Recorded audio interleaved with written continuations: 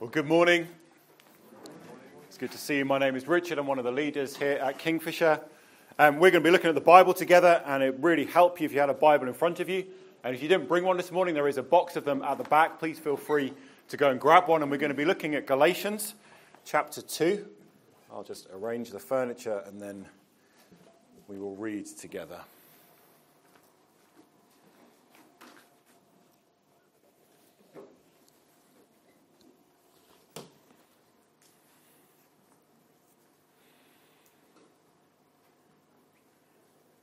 So we're in Galatians chapter 2, we're looking at verse 11 through to 21.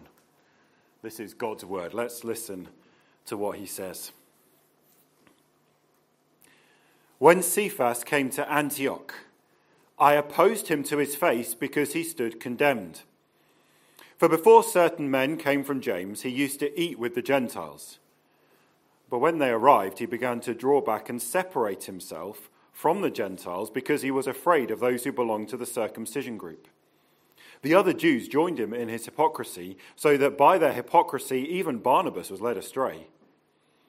When I saw that they were not acting in line with the truth of the gospel, I said to Cephas in front of them all, "You are a Jew, yet you live like a Gentile and not like a Jew.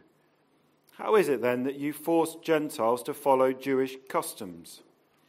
We who are Jews by birth and not sinful Gentiles know that a person is not justified by the works of the law, but by faith in Jesus Christ. So we too have put our faith in Christ Jesus, that we may be justified by faith in Christ and not by the works of the law. Because by the works of the law, no one will be justified. But if in seeking to be justified in Christ, we Jews find ourselves also among the sinners, doesn't that mean that Christ promotes sin? Absolutely not. If I rebuild what I destroyed, then I really would be a lawbreaker. For through the law I died to the law so that I might live for God. I have been crucified with Christ, and I no longer live, but Christ lives in me. The life I now live in the body, I live by faith in the Son of God, who loved me and gave himself for me. I do not set aside the grace of God, for if righteousness could be gained through the law, Christ died for nothing." Our God in heaven, we have sung about the power of your word.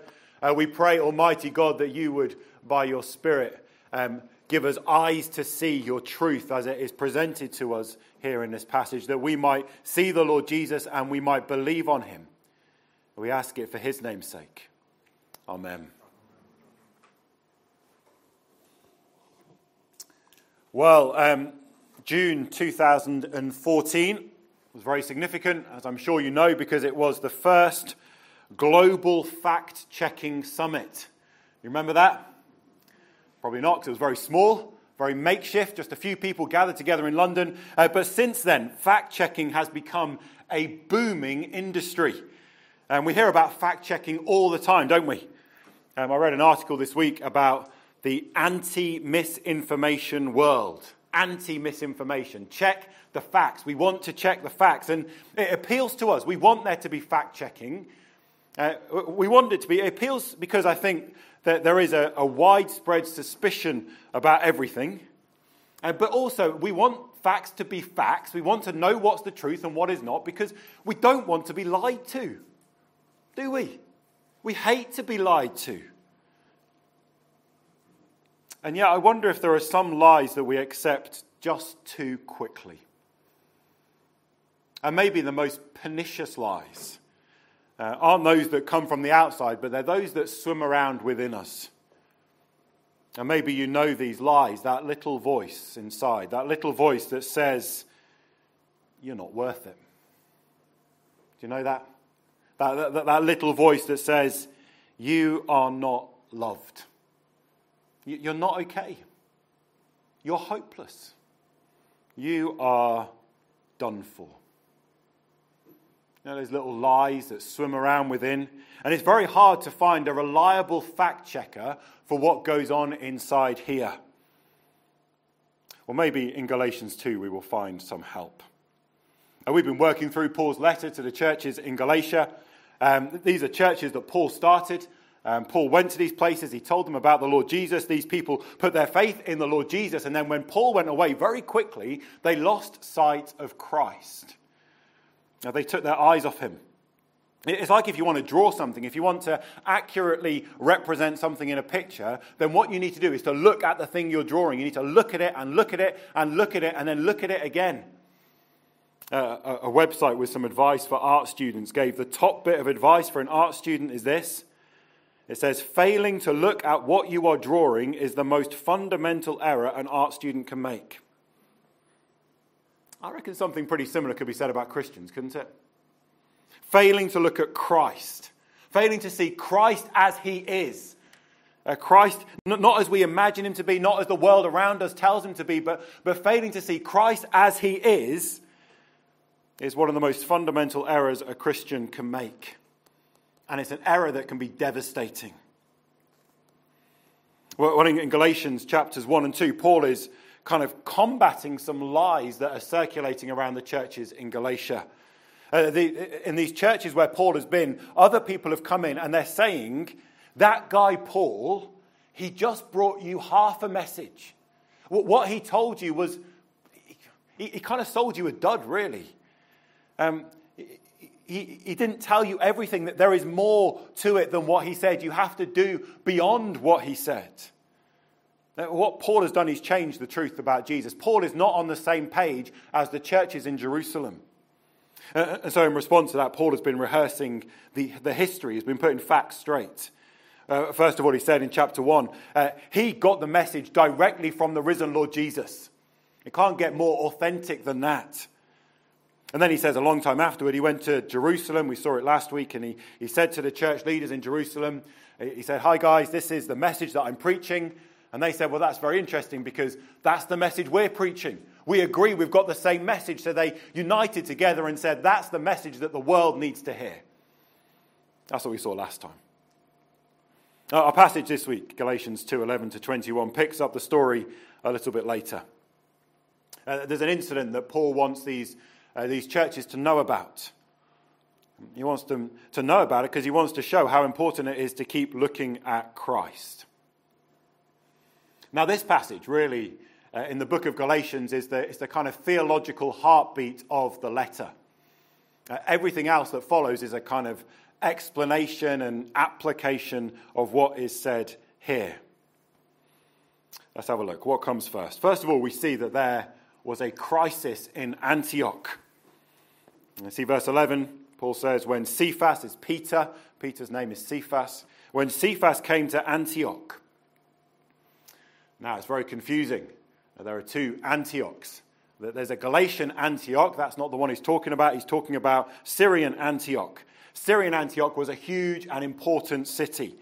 And in Acts 11, we can read that in this important Roman city, it was an important Christian city. Because this was the first city where the first non-Jewish church was started. Now, there was a church in this place. There was a mixture of Jewish background and Gentile background believers brought together. It was a place where believers were first called Christians. And in that church, Barnabas and Paul were among the leaders, and Peter paid a visit. During that visit, this incident happened, and Paul felt he had to publicly confront Peter. What is it that Peter had done? What was his action? Verse 12. Before certain men came from James, that's the brother of Jesus who is leading the church in Jerusalem. These certain men came from James. Peter used to eat with Gentiles. Doesn't sound too much of a big deal, does it really? For us, but it was a pretty huge deal for them. The Jews did not eat with the Gentiles. Never. The thinking was that to eat together was a declaration of unity. It said you were on the same level. But the Jews said, no, we're not on the same level. The Jews are the people who belong to God. Nobody else does. And the only way to be part of God's people and to belong to God was you had to become Jewish. Now Peter had already learned that was nonsense. God gave Peter this vision of a great sheet coming down from heaven full of animals. And in the vision, Peter's hungry. And God says to Peter, kill and eat. And Peter says to God, no way, I will not do that because I have never eaten anything unclean. And God said to Peter, don't call things unclean that I have called clean, that I am made clean. And Peter's wondering, what does this mean? And as he wonders, these men come knocking on the door asking for him, men who are not Jews. They want Peter to come with them and tell them about Jesus. And Peter understands what the vision is about. The vision is that Christ is offered to all people. And so he must not separate himself. And so Peter, he lived that out. And when he goes to Antioch, he eats with the Gentiles. Because there's no distinction, because they are all one in Christ Jesus. Until, as Paul says, until these certain men came from James. And when they arrived, Peter began to draw back and separate himself from the Gentiles. That was what he did. And what was his motive for it? We're told there, aren't we? And why did he do it? Well, Paul says it was because he was afraid of those who belonged to the circumcision group. In these early days of the church, the Christians were persecuted. At first, mostly by the Jews. See, the Jews saw this new group as a threat to their way of life. And it could have been that when Peter was in Antioch, he received news of a fresh bout of persecution. Now, James himself would soon to be killed by the Jews for believing in Jesus. Maybe it was that Peter heard about a fresh bout of persecution, and he knew that what he did would be reported. And he knew that if what he was doing in Antioch was told in Jerusalem, it would make the situation so much worse. He'd be adding fuel to the fire. He was afraid of those who belonged to the circumcision group. He was fearful. But he had great influence. His actions are noticed. Now, when he's in Antioch, the other Jewish background believers copy what he did. Even Barnabas did. And we might have a bit of sympathy for Peter in this if we think about it. It's a fairly pragmatic solution. He hasn't stopped believing.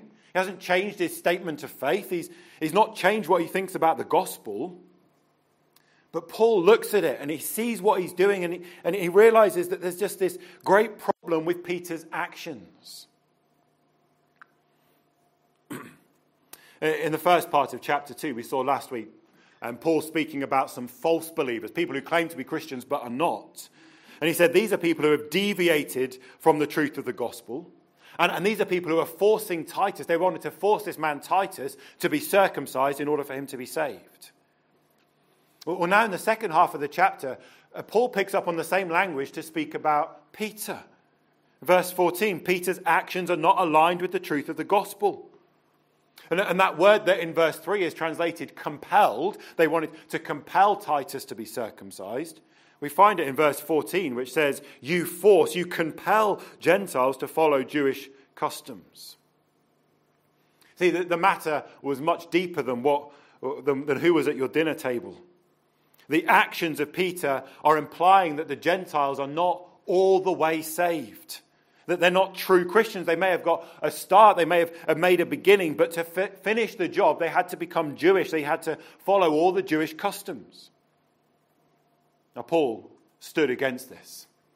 Peter himself stood against this. At the Council of Jerusalem, just shortly afterwards, Paul and James and Peter would all agree together that this was wrong.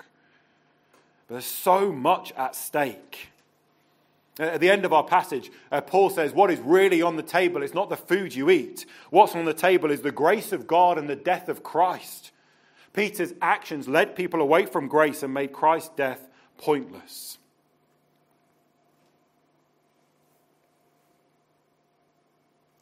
Before we look a little bit deeper into why that's the case, I think we ought to just pause to think about the challenge that comes to us. That crisis in Antioch shows we can deny the gospel by our actions. The things that we do can lead others away from Christ. Of course, it matters very much what we believe. But also it matters that our actions align with that belief. And Peter got it wrong on this occasion. He lost sight of Christ. And he lost sight of Christ. Do you remember why he lost sight? He was afraid of people. He had a fear of man. A real fear maybe of harm to himself and others. But his fear of man clouded out his view of Christ. It's worth us thinking about that a bit. After this service, I've timed an email that will go out with some questions for us to reflect a little bit more on that. Maybe to talk to others about. We have to ask ourselves, what about you? Can you see Christ or have other things clouded the vision. Now, Peter maybe made that classic mistake of the student artist, failed to keep his eyes riveted on the subject. He failed to look at Christ for all that Christ is, and his gaze shifted onto the threats of people. And with that shift of gaze, he wavered, and he was in danger of dragging others away. We have to ask ourselves, can you see Christ? Can you see him? Because when Paul confronts Peter, he confronts Peter with the truth about Christ. That's what he's saying to Peter. He's saying, Peter, you need to look at Christ. You have to keep your eyes riveted on Christ. In verses 15 to 21, Paul reminds Peter about one of the most precious and most important truths about Jesus Christ. The truth that Paul speaks of in these verses is called justification by faith alone. The defining articles of the Church of England are contained in the 39 articles. It's the kind of equivalent of our statement of faith. Article 11 speaks about justification. And it says in that article, it says that we are justified by faith only is a most wholesome doctrine. It is a wholesome, most wholesome. It is a proper, healthy piece of truth. That's what it's saying. It's saying this is a truth that it is so good for you that every part of it is nourishing. It is most wholesome and very full of comfort. It is most wholesome and very full of comfort. That could have been written in direct response to the passage we have before us today. Now let's have a look at why. Verse 15, let's pick it up there. Now, Paul is speaking to Peter. He says, we, Paul and Peter, who are Jews by birth and not sinful Gentiles, know that a person is not justified by the works of the law, but by faith in Jesus Christ. So we too have put our faith in Christ Jesus, that we may be justified by faith in Christ and not by the works of the law, because by the works of the law no one will be justified. What is this talk of justified? What does that mean? It's the language of a law court. A law court where the whole of creation is being put on trial. As you read through the Old Testament, you see this building anticipation, especially in the prophets, of a great future day of the Lord. This great day when all the wrong in the world will be ended. A day when every injustice will be put right. A day when the whole of the cosmos will be purified and renewed. And it'll be a day when every life is assessed against the Creator's standard. And it will be a day when God makes good on his word that he has spoken from the beginning, that says that the soul that sins will pay for that sin in eternal destruction. God is not to be messed about with. He's not to be trifled with. God is most holy, and he is the judge of the whole world. And every one of us will be examined against his perfect standard. We're not going to be compared to others. We're not going to be compared to our own expectations, but our lives are going to be measured against God's standard. And to be justified is that as a result of that examination, at the end, the judge will give a verdict of righteousness. Justification is that legal declaration. It's the decision of the judge that the defendant is not guilty. The decision of the judge that the defendant is blameless. Now, Paul's speaking to Peter about the final judgment, a day when we stand before God in all of God's holiness. On that day, what will be the verdict? That's the question. What is the judge going to say on that day? Well, let's look at what Paul says to Peter, verse 16. Peter, he says, Peter, we know this, that a person is not justified by works of the law. Works of the law, we'll see it again as we go through Galatians. It's everything God has commanded us in the Bible to do. Obedience to God, Paul is saying, will not be the basis of our justification. Do we hear that? Because Paul says it again, a second time. Not by works of the law.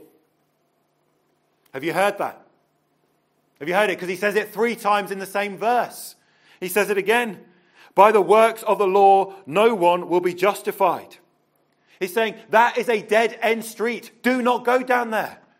If you think you can stand before God's judgment and you can offer to him your works of the law and say, God, because of these you should declare me righteous, and then expect him to declare you righteous, Paul says that is just not going to happen. It's not going to happen. A person is not justified by works of the law. On the final day before the judgment of God, there will be no one who is declared righteous because of the good they have done. Now with that, do you see why Peter's behavior is so troubling? Because by Peter's actions, he is implying that these Gentiles in the churches in Galatia had to follow the Jewish customs in order to be saved. So that he was implying that they will be justified by the works of the law. And Paul says, Peter, we know that's not true, Peter. It says, Peter, you and I, we're Jews, aren't we?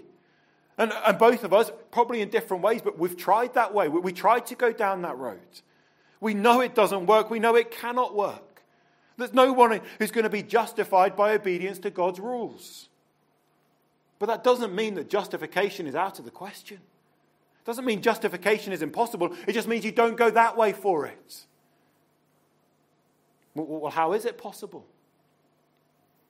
On what's the basis? On what basis could God, on that point of judgment, give a verdict of righteousness? How can anyone be justified before the judgment of the holy God? Well, listen to what Paul says. It's not by works of the law, but by faith in Jesus Christ. It says in verse 16, so we too have put our faith in Christ Jesus. Peter and Paul, they put their faith in Christ. Why did they put their faith in Christ? So that we may be justified by faith in Christ. Now, faith is not works. Believing and doing are opposite.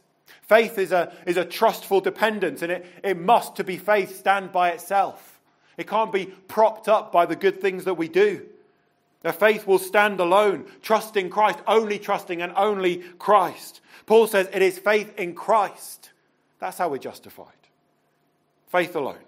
By faith alone, we will receive from holy God a verdict of righteousness. By faith in Christ, on that day of judgment, God will declare us blameless, not guilty, perfect, he will say. And he will issue that verdict on the basis of faith in Christ.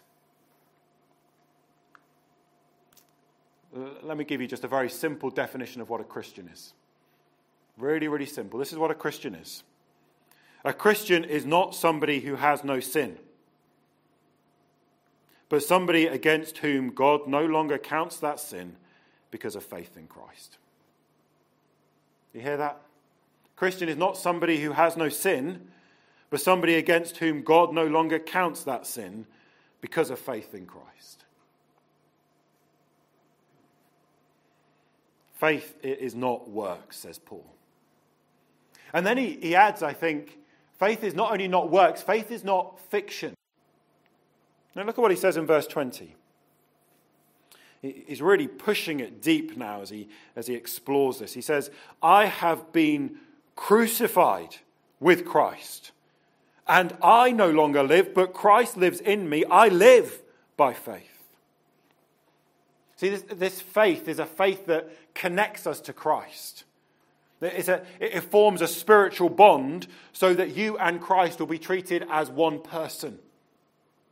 So in that bond that faith creates, in that bond, what is mine belongs to Christ, and what is Christ's belongs to me. Well, what do I have in that then? What do I bring into that bond? I bring my sin, that's what I have. I bring my sin, and yet by faith I'm joined to Christ so that he has my sin. Now, why else would he be crucified? He was crucified under the judgment of God for a sin that belonged to him, but it wasn't his. It was mine. And I was crucified with him. What does he have? Well, what's Christ got? Well, his is righteousness and perfection, and he has life. He has real life. And by faith, I am joined to Christ. So I have his life. Now, why else can I live? Now, why else can I call upon God as my Father? Well, why else can I have an unshakable hope of happiness beyond the grave? It's because all that Christ deserves is mine. No, we can say, I am one with Christ. So his perfect righteousness, his absolute obedience, it all belongs to me. And similarly, Christ can say, well, I am one with him. I am one with her. And so, well, that great big sinner, all their sins, they're mine. Their condemnation, it belongs to me. I own it for them.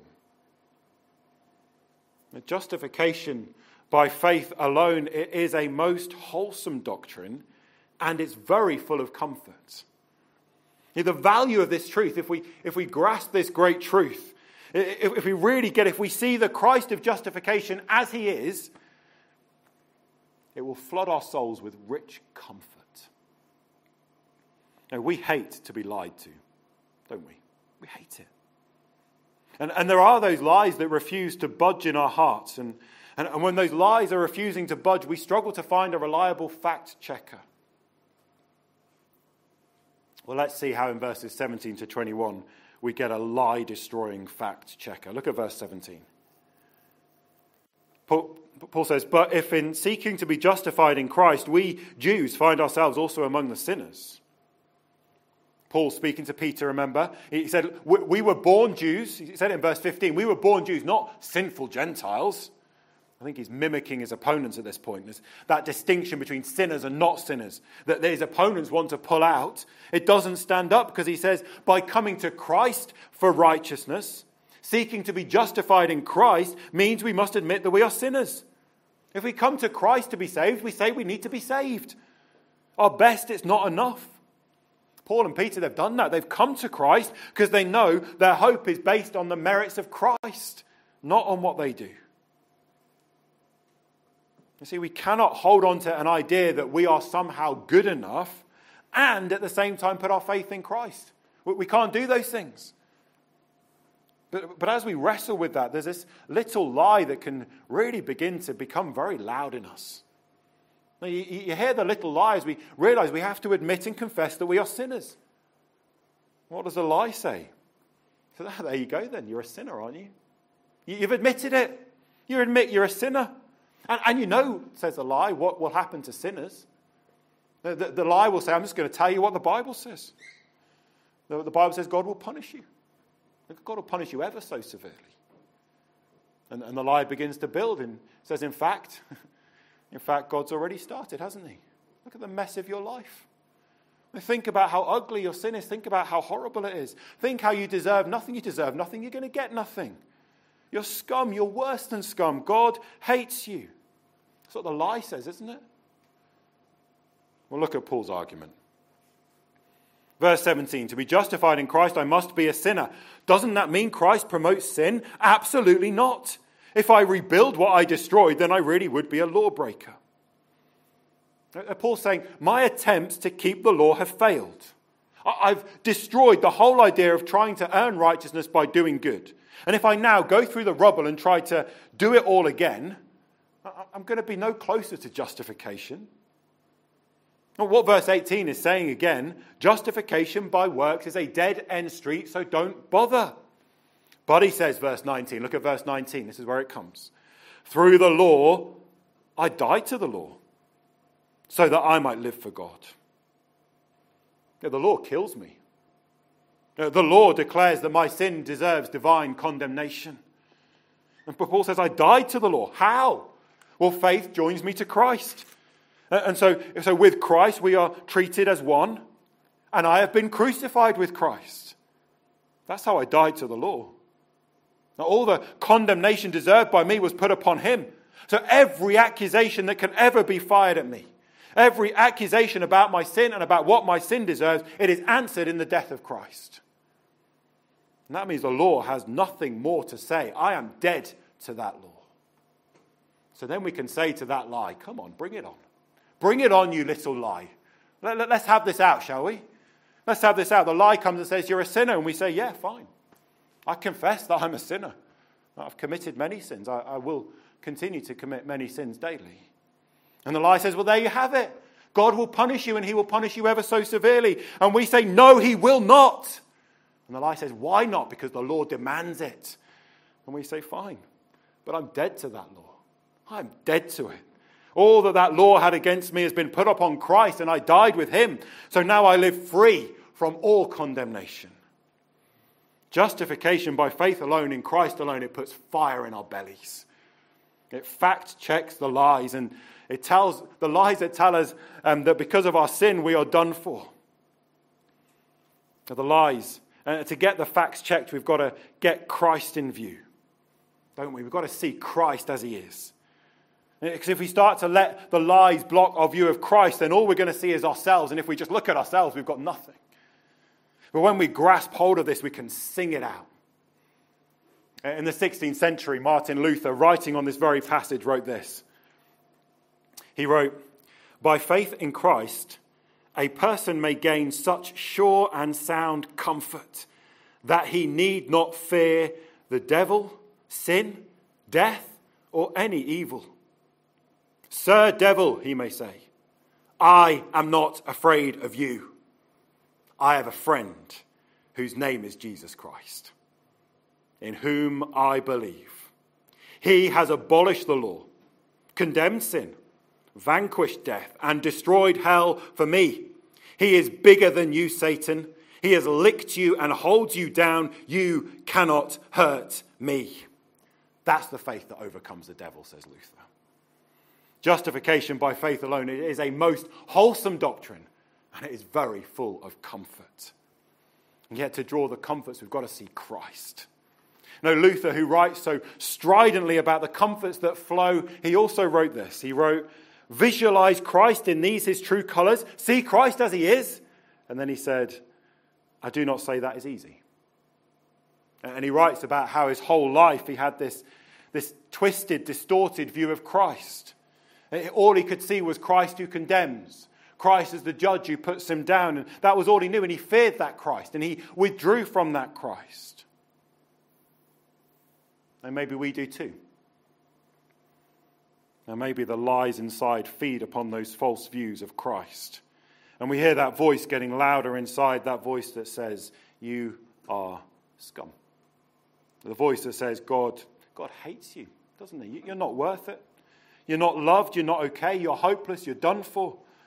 Deal with it, says the lie. Face up to the facts, says the lie. And you can only despair. You have nothing else. What can we say? Look at verse 20. "I have been crucified with Christ, and I no longer live, but Christ lives in me. The life I now live in the body, I live by faith in the Son of God who loved me and gave himself for me."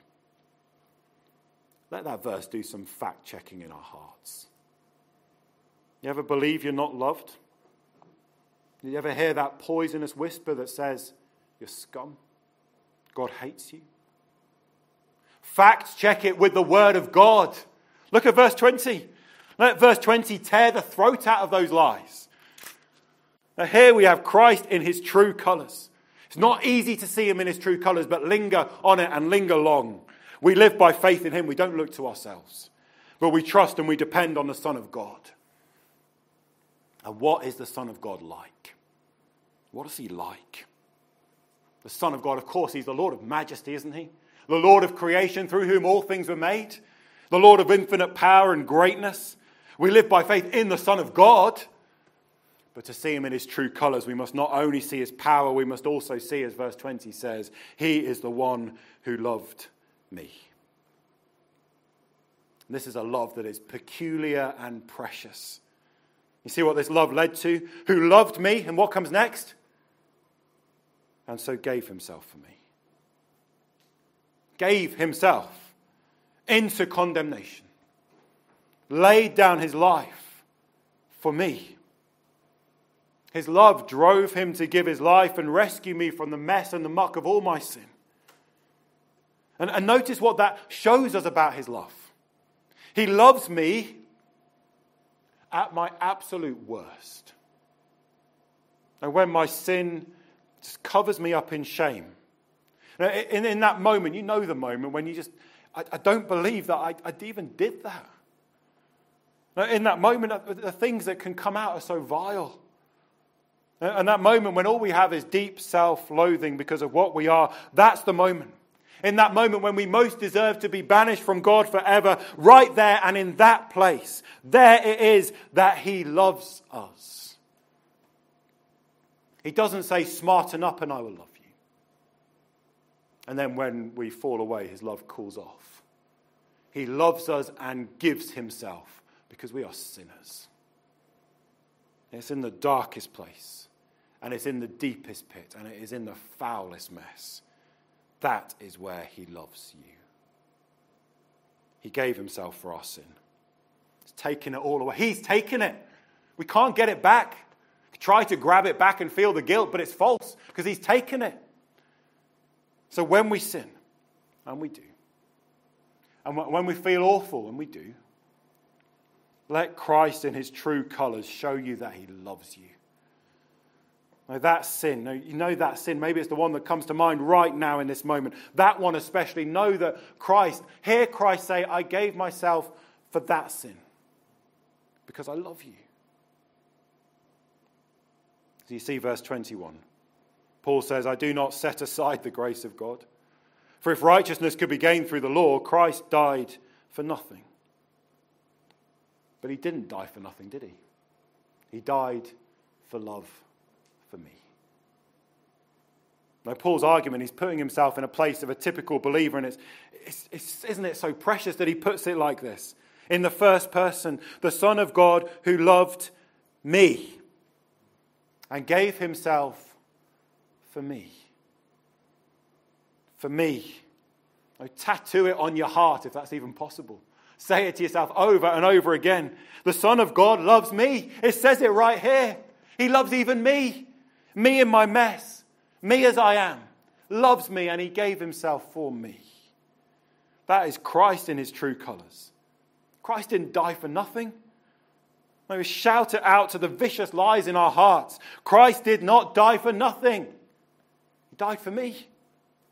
That I might be justified in him and live in him forever and ever and ever. Christ's true colours are the colours of love. Full of love. And his love is directed personally and particularly to you. He loves you. He loves you. He loves you at your worst.